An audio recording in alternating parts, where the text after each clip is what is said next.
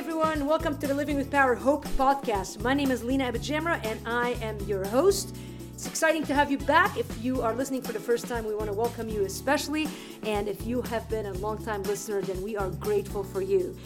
We are in a Leadership Edition series and we are towards the end of it. So if you want to catch it back, go to the iTunes Living with Power Hope podcast and you'll find all of the episodes there, or you can download our app, the Living with Power app, our website, livingwithpower.org. Tons of resources for you to browse through, to learn about the Lord through. And we hope that it's a blessing to you, and we hope that you are leaving comments and sharing these episodes with your friends. Today we're going to talk about spiritual disciplines that every leader needs. Spiritual disciplines that every leader needs. And if you at all have spent time in the church, or maybe you grew up in a Christian home, then you hear the word disciplines and you probably have some kind of like gut reaction, good or bad. I don't know. Maybe you're in the corner seizing right now, but you grew up being told to read your Bible every day, to pray every day, and so you can be a little bit cynical about the disciplines. In fact, you might be in a time in a zone in your life where you just think, man, the last thing I want to focus on right now is disciplines. It's so rules oriented. You're missing it if that's your heart about it. We need the spiritual disciplines. They're the only way for us to fill our minds with what is good and to focus our attention and to renew our faith day in, day out. But I don't want to talk about spiritual disciplines today as in, 5 things you need to do, and if you do them right, then God is pleased with you and he's going to answer all your prayer requests and he's going to give you all the things that you want. I think looking at the spiritual disciplines as a sort of contract with God, like, God, I did my part, now I need you to do yours, that will bring you nothing but grief. It will bring you nothing but frustration and a sense of duty. And there's nothing worse than doing things out of duty in the Christian life. First of all, it doesn't honor God. It's a weight and it turns into obligation. And I just think about in my life, like if I was going to move and someone showed up and said, well, I'm here to help you move because somebody told me I had to, I'd be like, get out of here. I don't want you to do that. So think about it. Like it just doesn't make sense. Yet, I'm here talking to you about spiritual disciplines as leaders because we need them. And if you're still tuning in to the leadership series, it's because you want to be a stable, God-honoring, fruitful, joyful leader. And whether your primary gift is leadership or not, you might have applied a lot of the principles that we've talked about, principles that we've learned from Jesus, and you can see the change. I can see the change when I'm in the zone of obedience and in the zone of paying attention to how Jesus lived and asking the Spirit of God to change me in those ways. And so I want to give you 3 spiritual disciplines today that might not be like the most, they're not obvious, but, you might be expecting, well, I need to read my Bible, I need to pray, I need to journal, I need to meditate, I need to fast, God help us. You're just exhausted by the time your list is done. But I want to give you 3 disciplines that are essential. And if you are like me and you can sometimes get on a treadmill pace in life and you've got a lot to do and you're good at doing it because you're a leader, then if you're not intentional in these spiritual disciplines, they won't get done. And if they won't get done, slowly your soul will erode, which will lead to the deconstruction of your faith. Maybe not day by day, but year by year. So in a sense, these are lifelines. It's like you're drowning and someone throws you a lifeline. Okay, 3 of them. Spiritual disciplines every leader needs. Number 1, solitude in an age of noise. All right? I think it's Dallas Willard who talks about this spiritual discipline of solitude as being essential to discipleship, to growing in Christ. And isn't it true? Now, many of you hear solitude and you're a people person. Now, I'm an introvert, admittedly. I like being alone. I know that comes as a surprise. I'm one of those intro extroverts. I don't know. I'm whatever I am. But you might be like, you're a leader, you're in front of people all the time. The last thing you want to be is be alone. Now, I'm not talking about solitude the same as loneliness. I'm not even talking about solitude as the same as being alone. It's not. Solitude is a spiritual discipline that attunes you to the presence of God in your life. And it might take some exercising, some growth, learning how to tune into God. I find it extremely obtrusive to go from the noise of the world and social media and demands and activities to all of a sudden I sit down, open my Bible, and I'm supposed to connect with God. You think about it. That's what we do. We open our phones, we check Facebook, to Instagram, Twitter, that's my three. Then I, go to my emails, refresh. Then once every couple of weeks, I check my bank account. It's like you go through your ritual of what you check on your phone. Then I read my devotionals, and then I open my Bible, and what? I need to be like, okay, get on the page of God. Like, it doesn't work. So that many of us go to have our quiet times, and we leave, and we kind of go, wait, what did I just do? A, we don't remember what we just read. B, we don't feel rejuvenated because we haven't really met with the Lord. Oh, you've done your quiet time, and it might be off your to-do list, but you have zero encounter with the living God. And I've learned, I've observed that in my life over the last couple of years, this ability to consistently do my quiet time, but not meet with God. And it has caused me, it has brought enough pressure, God has brought enough pressure in my life to pay attention to that. And now I'm on a path of changing it. And so I'm learning how to be alone with God again, to tune in to the Almighty. And I've had to use some spiritual disciplines of exercises. Somebody just tuned me into this book by Adele Calhoun, Spiritual Disciplines Handbook, Practices That Transform Us. It's a big book with many disciplines. I'm starting with the chapter of slowing down and little exercises that she gives you of getting into the presence of God and learning how to practice solitude. Okay, and I have found in the course of a day, I need to build in 2 or 3 touch points with the Lord. 10 minutes, it doesn't have to be really long, but just short amounts of time during the day where I stop, I breathe in, breathe out, do whatever it is that you need to do to tune in with the Lord. And so a lot of books that help you do that. I mentioned Pete Scazzero. He's got the Daily Offices little book that he has, little morning and evening devotionals. If you do his course, I feel like I'm a promo for Pete Scazzero, but I really like this guy's stuff. Anyway, you got to practice solitude. It is learned over time. It takes time to develop, and it is a practice of getting intimate with God. Listen, I yearn. Our souls are made to yearn for God. Okay, that's what St. Augustine meant when he said, our hearts are restless until they find their rest in you. That's the whole John Piper mantra of saying, that what brings out glory to God is the joy in him. Like, there's great joy and it glorifies God when we truly love his presence. And I butchered the John Piper statement. I'm sorry, but I'm sure many of you are quoting it. But it's the old statement of the faith. But as somebody will email it to me. I didn't give you my email earlier. It's lena@livingwithpower.org. You can send me emails, questions. We'll talk about that at the end too. All right, solitude in the age of noise. You see how distracted we are? I just showed that to you.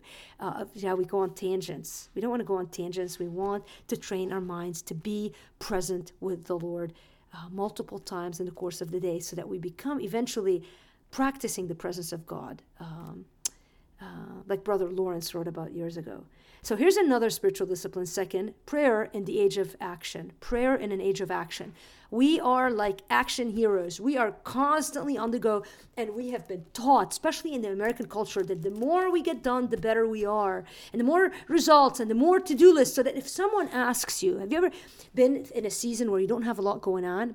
I've just come into that, or I've just been living in that season. I know to you guys it might seem like I'm always doing a lot, but really in a general pace, our calendar has been slower the past 3 months and moving into the first half of the year. It's just been a bit of a slower pattern, and a lot of what God is teaching me needs time to soak in and build into me. God is building into me, but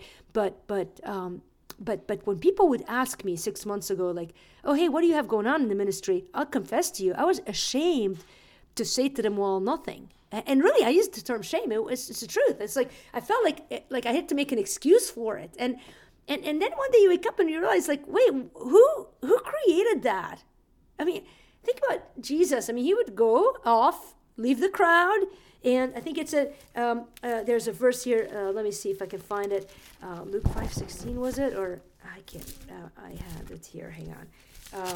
I'll find it here in a second. But where Jesus would actually, it's it is Luke 5:16. Hold on a second. I'm gonna get that verse.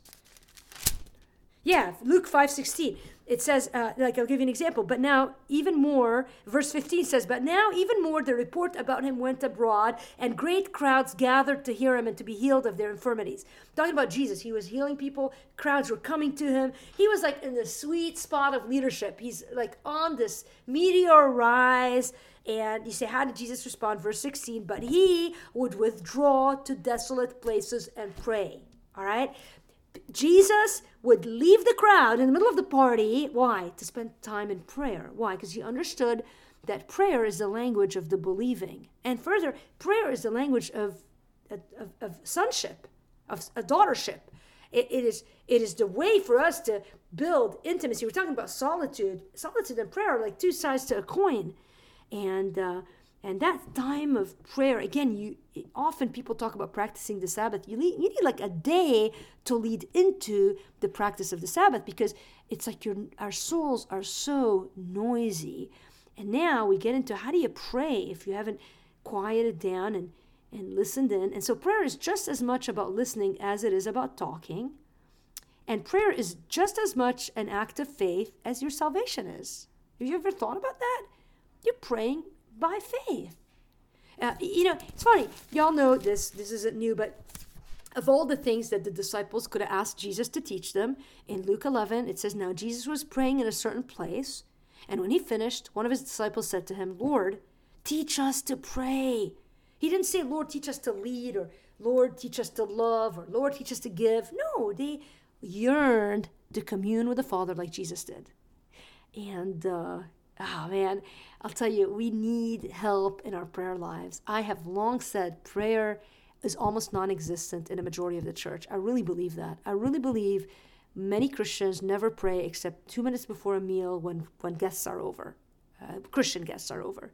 Or at Christmas, even at Christmas, you're hard-pressed to pray. And I want to encourage you, if you are a prayer warrior and you have hit a season where you're praying and nothing is happening, prayer that's unanswered does not mean that God is silent or not listening. God loves you. He's at work even when you can't see it. If you want an encouragement, you do. I have a teaching. I do these morning minutes, which is basically teaching through books of the Bible. One of them is on the book of Esther. And the entire book never mentions a word of the name God. Like until the very end, you see this deliverance. But the entire book, God's presence is palpable. But you see, that study I did is a great study if you're in a season where you're living your life faithfully, you're praying, but nothing is happening. Just because God isn't obviously working doesn't mean that he's not at work. And I want you to be encouraged by that. So don't give up on time alone with him. Don't give up on prayer. Just keep praying. Just keep knocking on the judge's door. And God is answering. And someday it will make sense to you. So spiritual disciplines every leader needs. Solitude in the age of noise. Prayer in the age of action. And thirdly, depth in the age of superficiality. Depth in the age of superficiality. All right? We are a superficial culture. If you don't believe me, turn on Twitter. And you will see all sorts of nonsense. If you don't want Twitter, go to Facebook or to Instagram. I mean, we have built careers out of colors of walls and commentary on award shows and football games, and you name it, we can belabor on it and fight about it and theorize on it. And oh my goodness. And we try to make it even substantial. But we're still superficial. I think about Jesus and all the conversations that are recorded in Scripture, and there's only one episode where he kind of talks about the weather. Now, I'm not saying he didn't talk about the weather. I mean, they were boaters. These guys were fishermen. I'm sure they talked about the weather, but it makes me laugh because that only conversation is when he actually tells the Pharisees and the Sadducees this whole red skies at night, sailors delight, red skies in the morning, sailors take warning. It's in Matthew 16, verse 2 through 4. And even there, he uses the weather to drive a spiritual point home and to tell them that they were evil, asking for a sign, and how. So he makes this strong spiritual application through conversation about the weather. Jesus did not small talk. I really think it was not common for him to small talk. There's always a point to the words that he said. And now, again, I'm not saying like we're human. I get it, and maybe he did, and I'm not. I don't want to. This is not a paper on whether Jesus small talked or not. I'm just saying there is a depth to Jesus. It doesn't take a genius to read through the Gospels to see that he lived with a sense of urgency, a sense of seriousness, a sense of what's truly important in this life, and he just hit that and did it lovingly. and did it well again and again and again. We need to be, as Christian leaders, people of depth, not superficiality. Love people well. Don't always joke around, kid around, everything is there, Oh my goodness, is there space for that? Sure, but if you don't balance it with depth, you say, how do you build this depth? You've got to pour into your soul. You cannot feed on tweets and expect to be deep. I don't care if everyone you follow on Twitter is a great father of the faith. You still cannot produce depth by reading 140 characters. It doesn't work this way. You cannot read little, whatever. I don't know. I just think you understand what I'm trying to say. In order to develop depth, here's a thought. You'll need to develop a strategy for depth. Think through, what are you going to read this year? How are you going to read them? What courses are you going to take or conferences are you going to attend that are going to fill you and deepen your heart and commitment to God? In order to develop depth, you'll need to stay committed to this concept of developing. And sometimes it might mean reading things that might not be as exciting as the newest Netflix binge series. It sometimes demands a sacrifice. Read for transformation, read slowly, read things that might challenge your thinking. And when you live for that sort of depth, you're living against the grain. So don't expect everybody else in your world to be like, oh, yeah, By the way, even the book clubs, if you look at what most people are reading book clubs, I mean, sometimes the books are deeper than others, but by and large, I'm like, you've got to be kidding me. There was a book recently on Twitter everybody was talking about, and they had this tweet up, and I read it in a day and a half, and I was like, really? This? And look, if I told you the book, you might have loved it. I mean, there's obviously room for debate. I'm not saying, what you might find deep, I might not. I'm just saying my soul needs a certain diet, and I know what that diet is. And that diet, it's like exercising. It's not always fun. It's not always like biking, fun bike ride, or, sometimes I'll go out walking and it's sort of a fun exercise. But if I really want to keep exercising for health and to keep my weight down and to keep my heart rate up, then it's work. And I'm sweating. And there's a strategy, and I've got to hit it whether I feel like it or not. And so building your life for depth demands that. All right? And you need it spiritually in the books of the Bible, and you need it, and that might mean memorizing scripture. It's hard to do. This year I bought this John MacArthur Read Through the Bible, the Bible, and at the beginning of it he has 2 or 3 verses per week. And that's all I'm working on, 2 or 3 verses per week. I can't handle more. And so I know my limits, I know what I need, but I'm getting them, those verses. And I'm just early in the stages, but it's growing. By the end of the year, I'll have 52 sections, whereas last year I had none. So again, I know where my weaknesses are, and I need to grow in them. I need to develop depth of soul, depth of strength and resiliency. And it happens when you grow in the spiritual disciplines of solitude in the age of noise, prayer in the age of action, and depth in the age of superficiality. Haven't you seen how they all build on each other? Okay, you cannot grow in depth without solitude, and without you will not grow in that solitude, in feeling intimacy with God without prayer. So one builds on the next, all right? So here's a challenge to you. What are you going to work on this year in terms of your spiritual disciplines? Pick one. It doesn't have to be these 3. It can be other disciplines. I highlighted these 3. They're essentials. I would actually challenge you, pick one of these 3. If not all 3 of them, and just build a simple strategy of integrating them.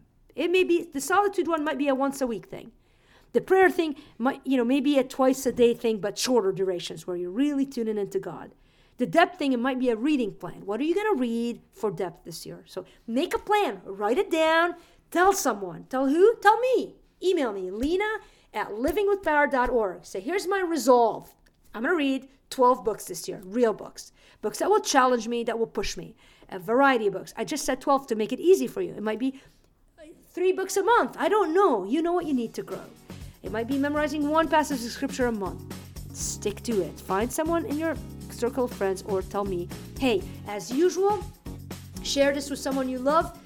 Write a review if you can. I don't know. Do all of those things that we encourage you to do, because we believe that people everywhere have similar struggles. And we really believe that there's hope in the Word of God and hope in the person of Jesus Christ. And so we want to point people to that. So if you're finding that hope renewed, let not this episode on disciplines weigh you down. Let it encourage you to know that there is a way to connect and feel intimacy with God, the Father, and His Son, Jesus Christ. The Spirit of God is waiting to help you develop that intimacy. So let's make a plan to it and have an awesome day. I love you guys, and we'll catch ourselves together. We'll meet back up in a week, hopefully.